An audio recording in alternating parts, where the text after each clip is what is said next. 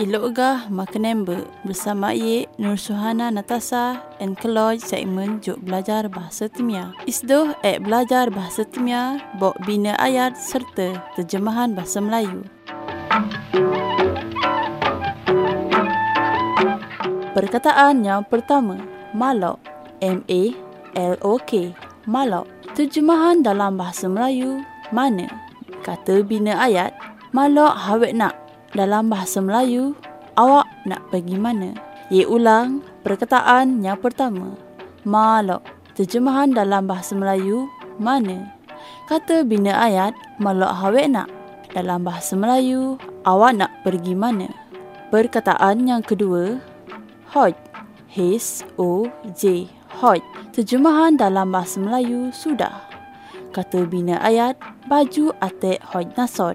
Dalam Bahasa Melayu, baju tadi sudah kering. Ye ulang perkataan yang kedua, hoj. Terjemahan dalam Bahasa Melayu, sudah. Kata bina ayat, baju atek hoj nasot. Dalam Bahasa Melayu, baju tadi sudah kering. Perkataan yang ketiga, poj, P-O-J, poj. Terjemahan dalam Bahasa Melayu, tunggu. Kata bina ayat, atek ipoj matui. Dalam Bahasa Melayu, tadi saya tunggu di situ.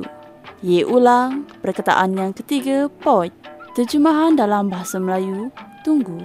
Kata bina ayat, atek ipoj matui. Dalam Bahasa Melayu, tadi saya tunggu di situ.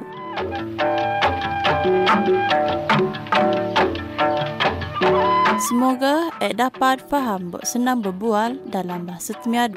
Sekian belajar Bahasa TEMIAR.